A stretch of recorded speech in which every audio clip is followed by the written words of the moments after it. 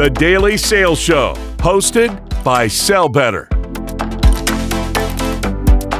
Welcome back, everybody, to the Sell Better Daily Sales Show, where we bring you daily sales advice to help you sell better. Now, I'm your host, Adrian Saya, and today we're going to talk about the tactical ways for salespeople to deliver an effective demo. We've been on these demos. Sometimes they just feel like you're feature dumping and you lose your prospect's attention.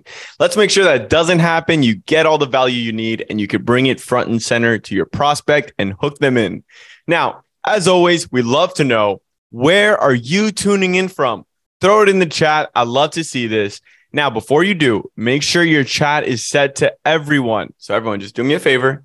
Click that blue button in your chat and switch it to everyone. That way we can all see it. And of course, thank you all for coming. I love to have you guys here. I'm already seeing some people in the chat here. We got Amy from Austin. Welcome, Amy. And Kirsten from Grand Rapids, Michigan. Great to see you again, Kirsten. Love to have you on all these shows. And Florida, Joe, you made the right move. It is nice and warm here. It's the place to be. So who are today's speakers? We have some incredible people here who can actually tell you the ins and outs of all demos. We have Joe Caprio. He's a partner at Glasswing Ventures. Welcome, Joe. Great to have you here. And Gabrielle Mazeltarum. She is from Gong. She's a mid-market account executive and a phenomenal demoer and account executive. So thank you so much for coming here. And let's get right into it. But before we do, if you're looking to level up in 2023, we are here to help you with our Sell Better Daily Sales Show, our membership with instant access to training and resources, and our corporate sales training for you and your team. So if you want to know what we're all about, be sure to check us out by scanning this QR code or at sellbetter.xyz so you can know what all this information is and how it can help your team. Be sure to check that out, guys. Now, of course, we wouldn't be able to do this without our partners, Vidyard and Chili Piper. And of course, our drop of the day. Wouldn't have it. Would love to have it. The Vidyard Chrome extension. I'm going to go ahead and drop the link to that in the chat. If you guys want more effective outreach, be sure to download this Chrome extension because you can send videos so fast right on your browser. Now, one of the interesting things about demos is Gong mentioned, this research has shown that the winning reps have a ratio that's talking to listen. That's 48% talking and 54% listening. Joe, do you agree with this statistic? I do not agree with this statistic. Okay, hot take. Why is that? I've found that your absolute top performing salespeople maintain a talk to listen ratio of about 75% talk, 25% listen. And the challenge is when you hire new salespeople or less experienced salespeople and they mirror that behavior, they dump, they product dump, they feature dump, they just talk. And so the best advice I've seen is to have newer reps aim for a 50-50 talk to listen ratio. But in reality, your top performers will be talking 70% or more on each call. Okay. Great to hear. Would love to hear all these tactics, actually, that will help people level up their game so they can be that person in that 70% speaking ratio. So let's talk about what we're going to be overviewing today. We're going to show you all how to really set your demo call for success. We're also going to make sure that the product ends up being more about the prospect and less about yourself. And lastly, those key steps you can take so that way you can move the deal along very smoothly. So let's get right into it. But before we do, actually, I keep pump faking you guys here, but I do want to know who is in the room. This helps us guide the conversation. If you guys put that there's a lot of SDRs, I'm going to be asking SDR questions. There's a lot of AEs, AE questions. So be sure to fill this out and let us know who is in the room. Now, when it comes to demos, the biggest thing you can do is reiterate those pain points. Gabrielle, can you tell me why this is important? I think we spend a lot of time on discovery. And when you think about these discovery calls, it tends to be a pretty expensive conversation for these leaders to jump on a call.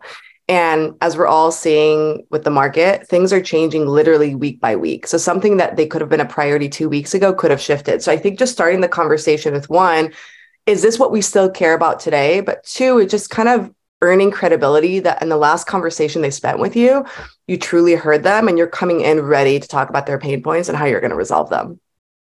I see. Now, you mentioned that you want to reiterate them, how you can solve them. How can you get them to even start speaking about them in the first place? I think I usually start with essentially an agenda and setting the precedent that I'm going to ask them questions. But I think how do you get credibility? If I'm going to jump on a call with somebody like Joe, how do I earn the right to even ask him these questions and have him open up about his pain points? And I think it's coming in with a little bit of research, coming in educated about the market. What does the company do? Are they hiring?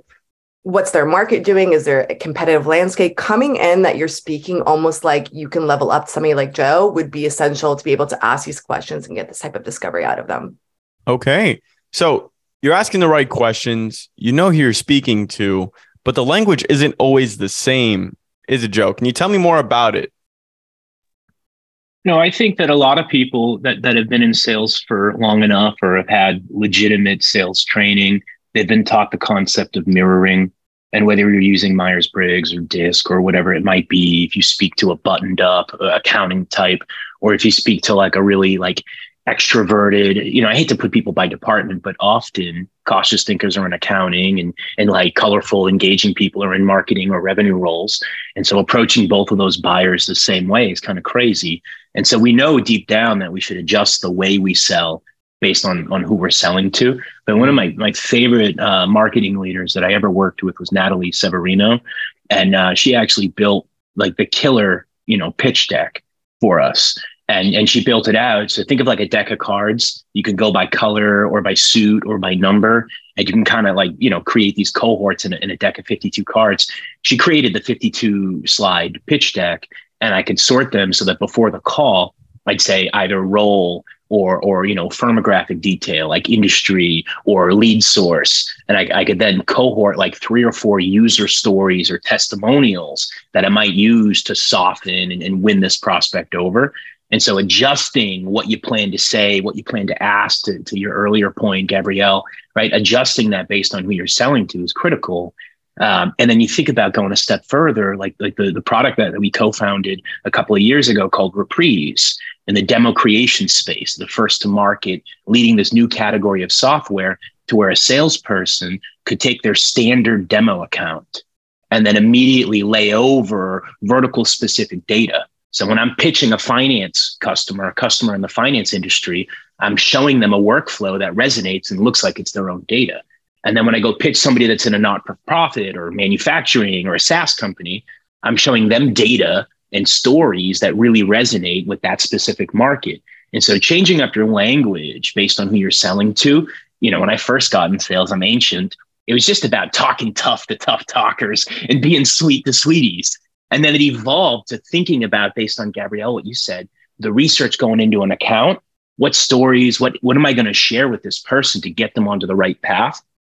And then now with these advancements in software and go-to-market software like Reprise, we can actually go in there and demo to the persona, to the vertical, to the segment, and actually make them say like, wow, how did you know, right? Based on what you're showing.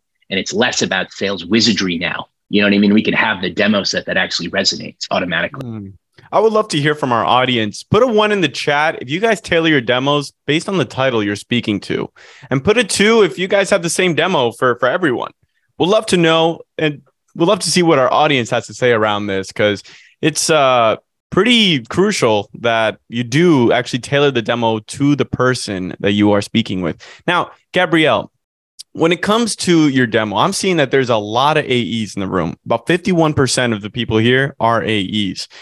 How should they tailor their demo so that it's not so jam-packed with information? I think depending on how you got your opportunity, if it's an inbound or an outbound lead, whatever the case may be, usually folks have some type of problem that entice them to jump on the call. And I think about this in my own sales process. Like, I love the product I sell, but generally people do not care about the company. They really don't. People care about themselves and they care about the problem they're trying to solve. So I think going back to how we started the conversation, reiterating the 1, 2, 3 mission critical priorities they have and focusing your demo solely on that. This is the problem and this is how we're going to resolve it. But more importantly, I try to live by a rule of three. If you think about us and how long it takes us to ramp up and get acclimated with our own software, it takes 2, 3, 4, 5 months. It depends on the company. But these folks have never seen your product, most likely. And you're trying to educate them to come away from the conversation excited and have a conversation with somebody else or have something land with them. So I think assessing I try to max it at 3 things they can learn and take away from this, and then go home and be excited about the product. But the one thing I'll leave with is, if you're showing anything in your demo that does not highlight a pain point they spoke about, don't show it. It's honestly fluff and it's not going to resonate unless it's speaking to the pain point. I know it's part of the process, just eliminate it out of your conversation. I really love that point, that you just got to eliminate the fluff. And Joe, how have you found that reps can actually overview their deck and eliminate the fluff? Like, how do they know what is fluff and what isn't? That's a really good question. So I love this question. We hadn't planned to talk about this, but this is really interesting.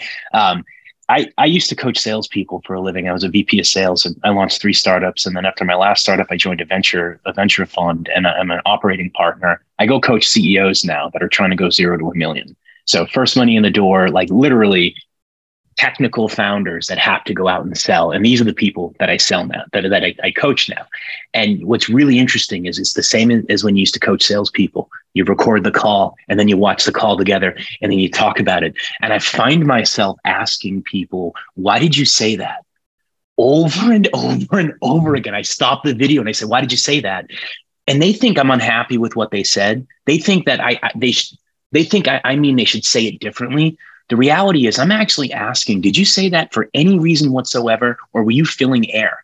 When I was a customer-facing salesperson, I would script the entire call, 30 minutes, 45, 60, whatever it is, break it out by section, and be incredibly intentional with everything that I chose to spend a second on. I wouldn't introduce a topic unless I thought it could eventually funnel into my value prop. I wouldn't introduce a feature or a benefit unless I thought they actually needed it or their colleague needed it, and it would trick them into multi-threading me into their colleague, right? So when you think about eliminating fluff, go through your pitch collateral, go watch your last 5 calls, and just every time it's you on Gabrielle's barcode, right, and you're the speaker, hit pause after you speak and go, why the hell did I say that? Why am I using our time on the things that I'm using it on? And that'll eliminate fluff. And the flip side of this is when your marketing team enable you with a pitch deck or any collateral, a script, and you don't know why they want you to say we're headquartered in Boston. Ask them, right? Because these are weapons that you're meant to fire. And so if you're just blindly using this stuff and just blindly following a script and you don't understand why you're using each part of the call, then you're not using each part of the call and you're wasting that part of the call and you're hoping that the deal progresses. So how do you eliminate fluff? Don't introduce fluff into the call. You're the one doing it. I see. That's a great point out, that people can just review what they said in past calls and just ask themselves, why am I doing this? That's a real self-analysis that I think is so important to improving your demo game. Now, Gabrielle, when it comes to asking the right questions, should reps have questions prepared beforehand, or should it just feel whatever is right in that moment? I think it depends where you are in your tenure as a rep and where your confidence is. Like, I think if you're a little bit earlier, it's totally fair, because you're thinking like, what do I ask? And like, they just said this thing, what do I say right after? An easy thing I did early on, and when I'm working with some of my colleagues or SDRs are coming up to become an AE, I literally show them a pain funnel. And it's simple. It's on Google. It's anywhere that you want to look at it. But I try to ask a question of starting the conversation like, hey, Joe or Adrian, like, curious, what made you even want to jump on the call today? And I'm like, oh, just curious what your product does. I'll give them a really high level and I'll ask them like what resonates, and try to assess, like, think about folks, even all of us here, we all in our personal lives have so many different things, our priorities that we're trying to solve for. I try to assess like, what is mission critical? What is the number one thing that you need to solve before anything else in the business? And I think asking that question allows us to understand if another rep from another company tries to sell this person, they're not going to win the deal for the simple reason I know what they care about and why they care about it and the impact on them and the business collectively. As soon as you realize that, An easy way is going through a pain funnel. Great. Why is that the number one priority? What have you done to solve it so far? You ask questions like that to assess. If your arm is broken and it's painful to the point where you can't get up, I imagine they called a doctor, they looked on Google, they reached out to their friends, they called insurance, they did a ton of different things. And that proved to you as a person, hey, they really care about this and this is really, really painful. But they say, I haven't done anything. I'm like, great, curious. It seems like it's number one. Why haven't we done anything yet? Is there something else that's more important that's taking up our time? And this just allows you to hone in on mission critical priorities.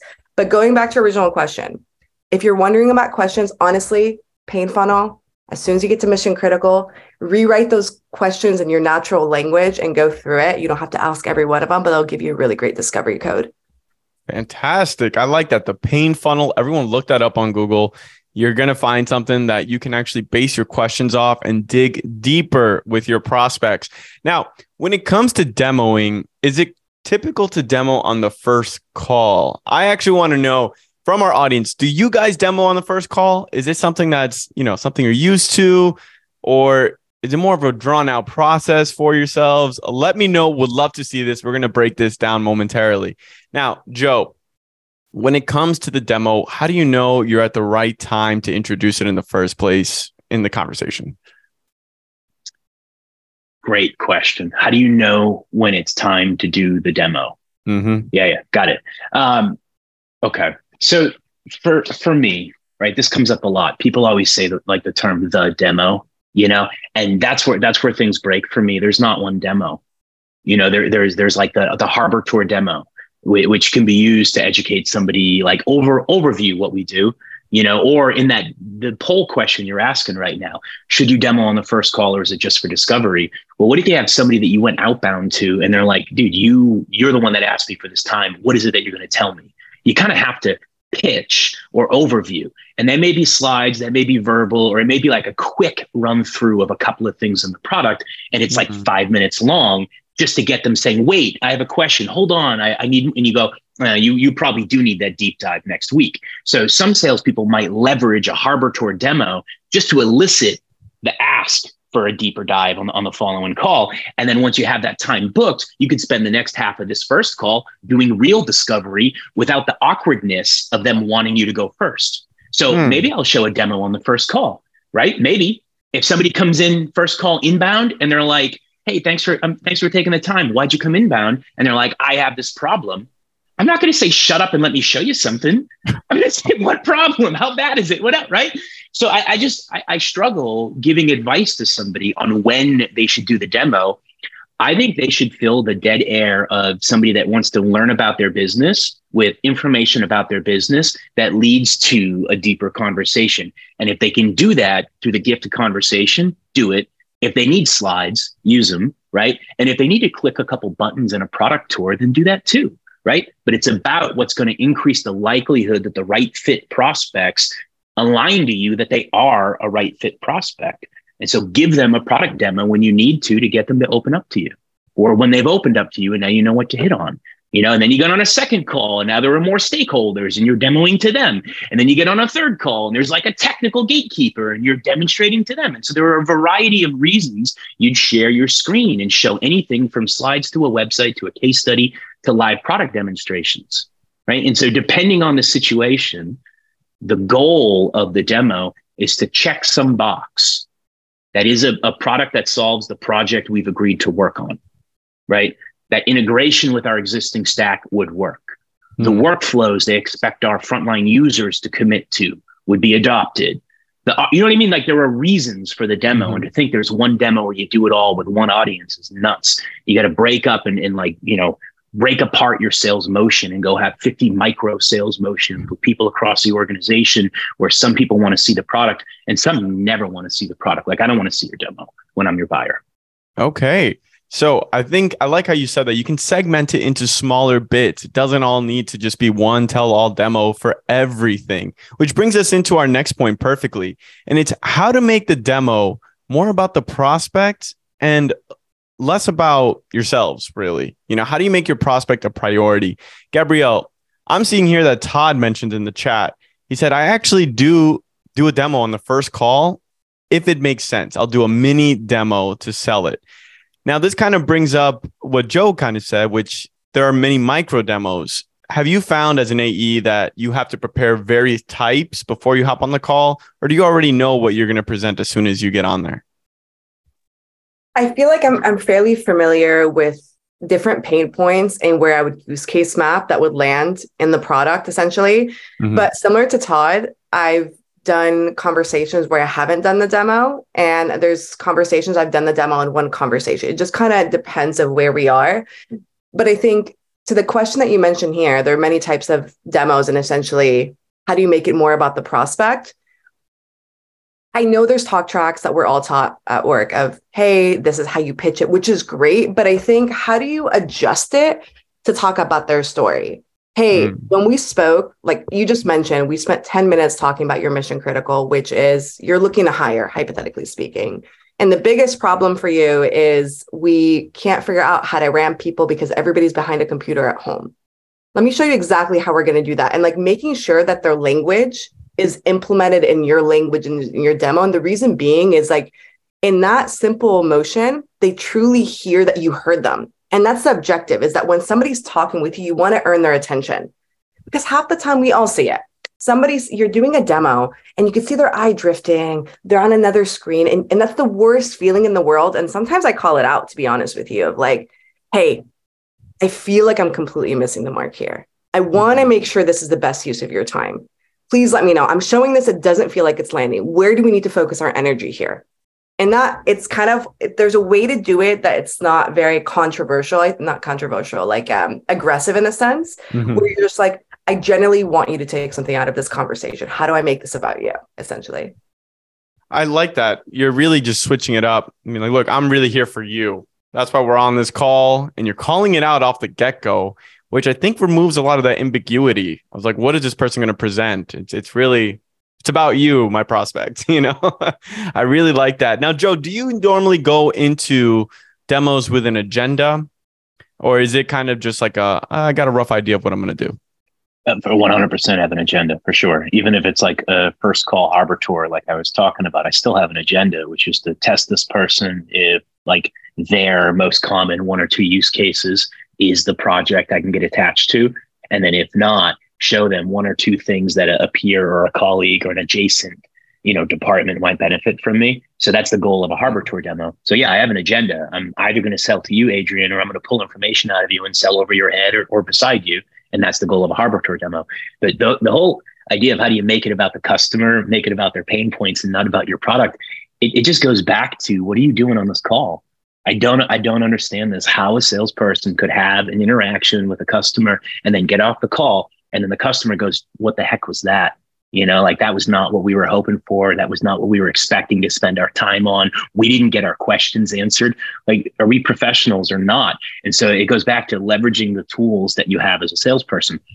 You're given an agenda, right, to give on these calls. Every one of us was trained, whether it was Sandler, ANOT, or whatever the acronym is. I appreciate your time. Naturally, you want to see what we do. Obviously, I have some questions for you. Typically, the way this works best is if you go first and then I can speak to what you asked me for, right? So you're saying the agenda is you will get time to see our product. I need time to understand your needs. At the end of that call, we will agree to move forward. Is that what we're doing here? And so if the customer hears that and says no, then you have a conversation. Well, what is it that we're here to do? Right? If the customer says yes, then you've created an upfront contract to where if you deliver your end, you're expected to get their end from it.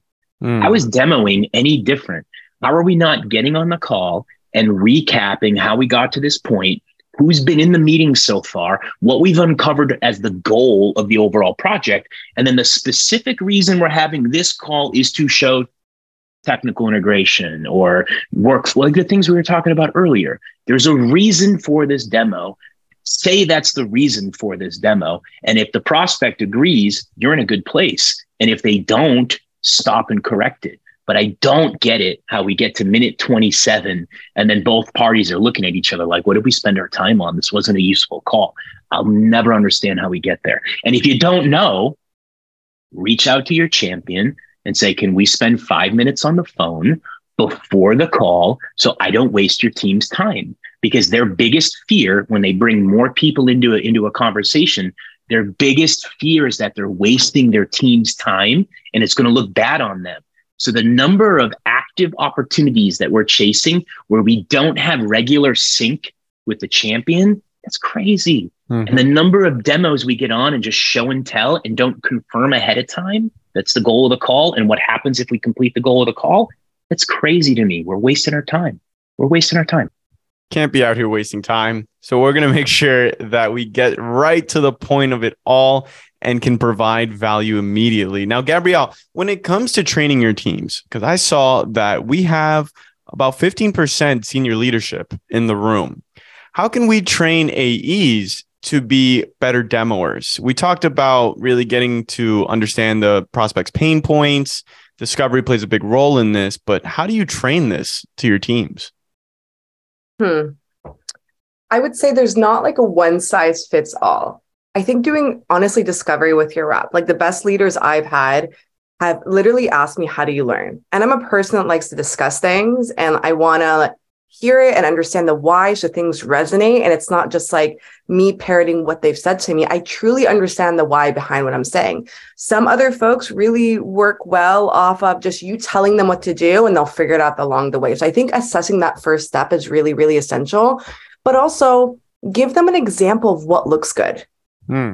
So they know and they can start to analyze from an outside perspective because every one of us has had a cold call from Spectrum or AT&T or some fun person. I literally had a loan officer call me recently and I stayed on the phone. I was so impressed with the way she ran a cold call. And and I even told my partner, I was like, wow, that was an amazing cold call. And we all know what that sounds like, right? Mm-hmm. And I think when you have a good conversation with a salesperson, if you're buying a car, if you're even going to like get makeup or clothes or whatever the case may be, think of the folks that resonate with you and you want to continue speaking with them. And what did they do different? And most often, the conversation is not about what they're selling. It's about you and what you want and why you want it and what you care for and your budget and so on and so forth. So I think of that and give them examples like that. What I think would be a good idea is having your sales leader have a sales call, and having them analyze from an outside perspective why it's such a great sales call and why it's not a great sales call. And that might be a really good way to do it as well. That's a great way. That way we could break it down as a team. You can show it's all together. Like, guys, this is the way we want to follow this system and make an effective demo. I really like that call out. Just listen to what actually has worked in the past is so powerful. Now, what if you're not ready to demo? I want to know from our audience, it happens, you get caught on the spot, your prospect is like, okay, show me. And you don't know what to do. You freeze up. I want to hear from our audience. We have a question here for you. What do you do then? Do you guys hand it off to someone else who might know what they're doing? Do you just run the demo, say, screw it, I'm going to go with it? Or do you convince them that it's better that you demo another day so that way you can prepare yourself more readily? Now, Joe, what would you do in this situation? If someone asked you to demo and you're kind of not ready, what would you do? Tell you what I wouldn't do. I wouldn't tell the prospect that they can't have a demo because it's against my company's rules. And I wouldn't tell the prospect that they can't have a demo because my product is too complicated for them to understand without giving me proper discovery. So if I got caught flat-footed where I wasn't expecting to do a demo, but they asked for a demo, I wouldn't insult them and I wouldn't say no because of rules. That's for sure. Mm-hmm. So I would probably use a slide deck or I would use a Harbor Tour demo to check the box of going first, but leave more questions unanswered versus trying to go 60-minute full detailed demo. As a profession, right? You've got lawyers, politicians, and salespeople in this society. That's the group that we're in. It is okay to lie to a salesperson. It is okay to lie to a salesperson. That means there's inherent mistrust. They assume anything you ask them, you're asking so you can use it against them. So a lot of people, they just want to see you pitch before they admit to what's going wrong for them because they're afraid if they tell you their problems first, then you'll use it and say, oh, that's what we do, even if that's not really what you do, right? So sometimes when they're asking you for a demo, they just don't know how to say, can you at least tell me the high notes here of what you do before I start telling you what my problems are? And so there's a world where even if you're not ready to demo, there's some information that you should give them, and then they'll volunteer. They're just asking you to go first. And in their experience, it's a demo is how they get educated. They're asking for an education. And we get so offended by this because we know you lose power and it's give to get. And you can't demo before this. Like, yeah, fine. But you're insulting people and you're making enemies and you're making it awkward because you hear demo break the rules. All they're asking you for is an education. Why wouldn't you want to educate them about your company? Like, they're just asking you what you do, and then they'll give you discovery. That's how I. Okay. I love that. And you just make a very good point there. They're just really asking for education. And I'm seeing that our audience here would, under the Don't agree with circumstance, me. Half don't agree with me. And that our is audience okay. would convince them to demo another day. They'd be like, no, you know what? We're going to do this another day when I'm ready. Which, hey, it happens. You want to be very prepared so you have the largest chance to close. But sometimes just educating them right away could be the right answer. Go for what feels best for you. And I'm seeing here that's 35% would just run the demo on the spot, and 2% would say, I'll hand it off. I'm not going to be doing that. Now, we know that all these things will prepare you for success. But what about once the demo's done? It's concluded. You did a great job. What do you do next? Gabrielle, I know you like to do something when it comes to communication with your prospect. Could you tell me more about that? So I usually start it in the agenda of how I'm going to wrap up my call. And I say, I'm Sandler trained, so I tend to like Sandler and I follow it pretty thoroughly. But I tend to say, hey, wherever we are in the conversation, at the last 5 minutes, I'm going to stop us. And I'm going to ask for your honest, transparent feedback of how today went. Is that a fair ask? And as soon as my last 5 minutes, I literally check it and I'm like, hey guys, I'm so sorry to interrupt. We're at the last 5 minute mark. We can definitely like work through these questions on a different call if that's okay. I'd love to hear your feedback. How did today go? And usually at this point, if we reiterated their pain points, we talked about their pain points, we demoed it in their own words and so on and so forth, we're in a good spot. So then I'm like, great, I'd love to hear from you. Like, what are next steps on your end? And I try to let them, if they're really excited, oftentimes they will guide the process for you. Unless you're extremely low level, that's something you should be aware of coming in. Meaning you're at a manager level, you're about 4 to 5 steps away from somebody that can actually make a decision at the company to move things along for you. And from there, I'm like, hey, usually when we're in conversations like this, we tend to meet with Tom, your VP. How does next Tuesday work? Great, that works great, whatever the case may be. And I asked the question, hey, are you the person that I need to call the day before to confirm that you're going to show up? Or if it's on your calendar, are you good to go? And I'll say, I'm like, hey, and I was in negotiation recently. It was a pretty competitive deal. And I said, I'm going to put time in our calendar. Can we make a commitment that you're going to show up? Because I imagine you don't like to see 3 emails from me and I don't want to send you 3 emails. And I kind of make it like because I personally sell to salespeople. So I think I have it much easier than other folks, be completely transparent because they teach their reps to do the things I'm doing on my end during that conversation. And that tends to help as well. But I think, yeah, that tends to be part of the process that really helps for me. That's fantastic. I like how you recap there and then set the expectation with your prospect saying, hey, what kind of communication are you going for here? What kind of person are you? You can just get it across. There's no ambiguity. Again, eliminating that ambiguity, everyone, is so crucial. And I want to know from our audience, put a 1 in the chat. If you all like to recap at the end of your demos, do you recap and say, how is this going? Like, how do you think it all went? That's so important, getting a feeler for how your prospect feels about the process. And then a 2, if that's not what you do, you just kind of end it and be like, that went great. And just depend on the follow-up, which, hey, it could work too. So we'll love to hear from you all. I'm already seeing some 1s in the chat and some 2s. So it's great to see. Now, Joe, how about a process that you like to follow after the demo? I know you like to do 3 specific things. Can you tell me more about them? Absolutely. So to Gabrielle's point about multi-threading, one of the things that I've started to do on my demos is consider all of the personas that are going to be involved in this deal. And contrary to Gabrielle's advice about only demoing features the person you're talking to cares about, I actually take a quick detour sometimes. And I say, I just want you to see this is the workflow your VP is going to care about, or this is the workflow the other department head would be interested in, and then at the end of the call, I'll say, hey, I'm going to send this follow-up email to you and I'll put in a summary. I recorded it. I'll even clip out and put the demo in there for you. Actually, why don't you forward that over to so-and-so? And that way they can see it too. And I find about a 75% success rate if I intentionally put little breadcrumbs in there, little Easter eggs for other people in the organization. And I say that I'm doing it on the live demo. And then at the end of that call, I say, I'm going to send it to you in an email. Maybe you should send it to Adrian. Okay. 75% of the time they will, and they'll send it to Adrian. And then you can email Adrian and you can have a conversation with them too.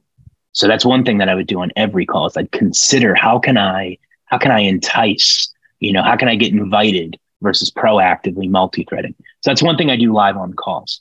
At the end of every demo, I send a follow-up email, and it's standard, it's templated. Like, here's what we covered, here's what's next, here's what we talked about. And I send it to everyone on the call. And then I reply to each person from the call one-off. And I remember something they said on the call, a question they asked I didn't spend enough time on, a thing they brought up that I really think we need to dive in deeper.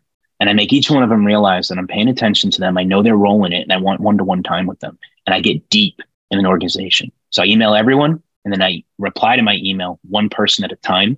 So they realize I'm talking to the group, and then I'm talking to them. And that prevents the thing when you send a group email and they all step backwards, right? This way, they're all replying to me one-off versus looking at each other like, who's going to take the lead with Joe? They're all having conversations with me. And then the next thing I do is I write down the next month of my plan, because Salesforce.com and other CRM have started to shape our behavior. You do data hygiene in your CRM twice a week, right? Once in the middle of the week, and then once right before the one-to-one or the forecast call. And as you're doing your data hygiene, say, I got to push that close date out, and I better throw another email at the prospect. And your CRM hygiene, it's what's driving your follow-up and your multi-threading. And by the time you get 3 weeks out, you're just giving up on active deals, and you're lobbing lazy emails at lukewarm deals that weren't even real. So as soon as a call's over, what I do is I lay out the next 3 months of follow, or the next 3 weeks of follow-up. And I say, I'm giving my champion this email today, and I'm going to hit that champion again this many days later. And if they don't respond, right, either the deal isn't worth it, or I get the sense from the first couple of calls, the deal's real. And if that's the case, I'm saying after my champion doesn't become a real champion, I'm going over their head with what I've learned. And a week after that, I'm going broad to every frontline employee in the department, and I'm kicking up as much dirt as I can if the deal is real. But I'm not waiting 3 weeks after the call to make that decision. I'm laying out my follow-up cadence right after the call. So engage them all, engage them one at a time, and then lay out what you're going to do if that doesn't work, and then do that. That is so powerful, because it really brings everyone in the organization in as if it's like a team effort to bring your deal to life. And that is a fantastic move. Make sure to incorporate that, everyone, into your own style, because it's almost, you can't really lose, right? If you do reach out to those decision makers, worst they can do is just not reply. So now we are going to the Q&A. We have time for a question here. So if anyone has a question, go ahead and throw it in the Q&A. Gabrielle, I do have a question, and it comes to building confidence. If people feel like they're not as confident in these demos or running them, what do you think they can do to just increase their confidence just a bit? How to build your confidence. I think about myself when I was in college. I remember I had a speech class, and I was so terrified of going up there and doing a speech. I think I had a panic attack. It was like in college, and it was terrible. And then I had like my professor come up to me. They were like, the reason you were so scared is because you were underprepared. And that was it. And honest, like now I'm fine. I'm in meetings. I run SKO meetings with customers. Like I'm in a really good spot, and I have no problem speaking and like being that person. And I think it comes all with preparedness. It's okay if you're new. It's okay if you're struggling, if you've been at the company, but you haven't figured out your flow yet. But try to get all of the resources necessary. Find a mentor on the team. Work with your manager. You at least have 1 or 2 one-on-ones, hopefully in the month, and guide the conversation. I really feel like I'm struggling with my confidence on discovery. Can we do a role play if that's how you learn? Can we listen to my call and get feedback? Whatever way you learned when you were in school, think about that as the way to learn now. I'm a person that also learns by listening to somebody, but I have to write it down and then re-say it in my own words. And that tends to really resonate. So I think about those. And I honestly, truly think that will gain your confidence over time. The fact that you feel like you know what you're speaking about. Fantastic. Gabriel, that's beautiful. That's spot on. I had a sales rep that was the one struggling with their talk track. And I felt struggling with preparedness was the reason. And so I asked that salesperson to record themselves role playing a demo and then use the transcript from that and then print it out and hand it to me as if they were writing a play and tell me, like they were actually writing out, this is how it will work, and then bring it to me. And when they brought it to me, they were like, this is twice as long as it needs to be. And it's all ums and ahs. And I'm really embarrassed. There's no way I would go in there and intentionally do this. And so he's like, I'm going to re-record it. I said, don't re-record it, rewrite it.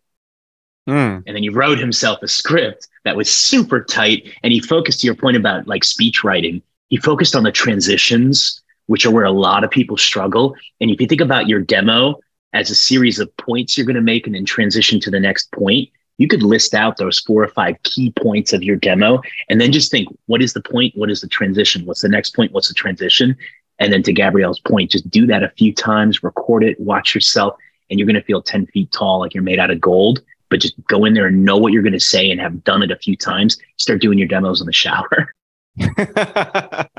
Love that. Now, I want to know from everyone here, if you have any questions, just throw it in the Q&A. And lastly, Gabrielle, when it comes to, follow-up, you can ask them at the end of a demo if the whole thing went well. They'll tell you yes. Everything seems like next steps are prepared, but life happens and a prospect will ghost you sometimes. What do you like to do to bring them back into the fold? I luckily use Gong. So I've done really interesting things of literally taking a little snippet of the thing that really landed during our demo and including it in a follow-up. I'll try to include what Joe had mentioned earlier is like, we've probably spoken about other people in the organization, other use cases, their boss, and I'll try to multi-thread other people and like bring them into the conversation. I'll go on LinkedIn and see who follows Gong. I'll go to people that post on Gong. They're more of like the LinkedIn post folks. And I'll look at who likes their comments to connect with them. Like, hey, it looks like you've used Gong before at your previous company, or, hey, I see you follow us on LinkedIn. I'm working with Joe. He seemed really, really interested. I'd love to send you like a $10 Starbucks card. Is there any world you can give me some insight of how I can get his attention back again? There's a ton of folks that want to guide you in the right direction. You just got to ask the right people. I really like that. So when it comes to finding you, where can the people find you? Joe, what is the best way to get in touch with you? I don't know, get in touch with me. I don't like salespeople.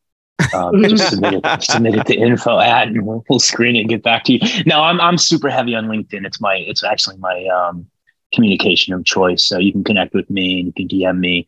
I'm pretty active, but there's a delay a lot. But yeah, I'd love to make some new friends from this. Fantastic. We went ahead and dropped your LinkedIn here in the chat if everyone wants to give Joe a follow. And Gabrielle, what is the best way for people to get in touch with you? I'd say LinkedIn is probably the best way. I'm not as active as Joe. I'm working on it, but it's a priority in the new year. So we'll work on it better. Fantastic. Now we have time here for one last question. Joe here asks, what are your thoughts on the best way to use PPT to intro or outro without your prospect rolling their eyes at yet another PowerPoint? Joe, do you mind answering this in 1 minute? We're running low on time. I have a feeling I know who asked this question. PPO is an acronym that Doug Landis from Emergence Capital teaches the companies that Emergence Capital invest in. He's an amazing sales coach, an amazing sales philosopher. PPO, the purpose, the plan, and the agenda of a call, or purpose, plan, and outcome of a call. Okay. So Joe White's in the chat saying that it's PowerPoint. We're out here talking shop about sales. I just assume it's another sales acronym, but you actually mean PowerPoint. What was the question again?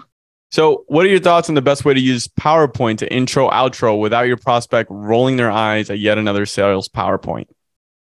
Oh, yeah. So this goes back to leveraging your tools and actually using your tools versus just displaying them. So if you're not using the intro slide to confirm the goal of the call, then you're just reading the intro slide. If you're not using the About Us slide to see if they're more focused on value prop A or B, then you're not leveraging the About Us slide. If you're not using the customer testimonial slides to get them to relate and share if their business has the same challenges, then you're not leveraging the customer testimonial slides. So don't do it if you don't know why you're doing it. Don't do it. Go in there, and every single thing you should do, every single thing you do should be intentional, leading to an outcome, including the use of PowerPoint. Love it. It's just going back to cut out the fluff and go straight to the point. Well, this brings us to the end of our time here. Thank you so much for joining us, Joe, Gabrielle. This has been a fantastic conversation. And thank you so much to our audience for joining us. And be sure to follow us on LinkedIn at Sell Better by JB Sales. And of course, we will catch you on the next one. Peace out.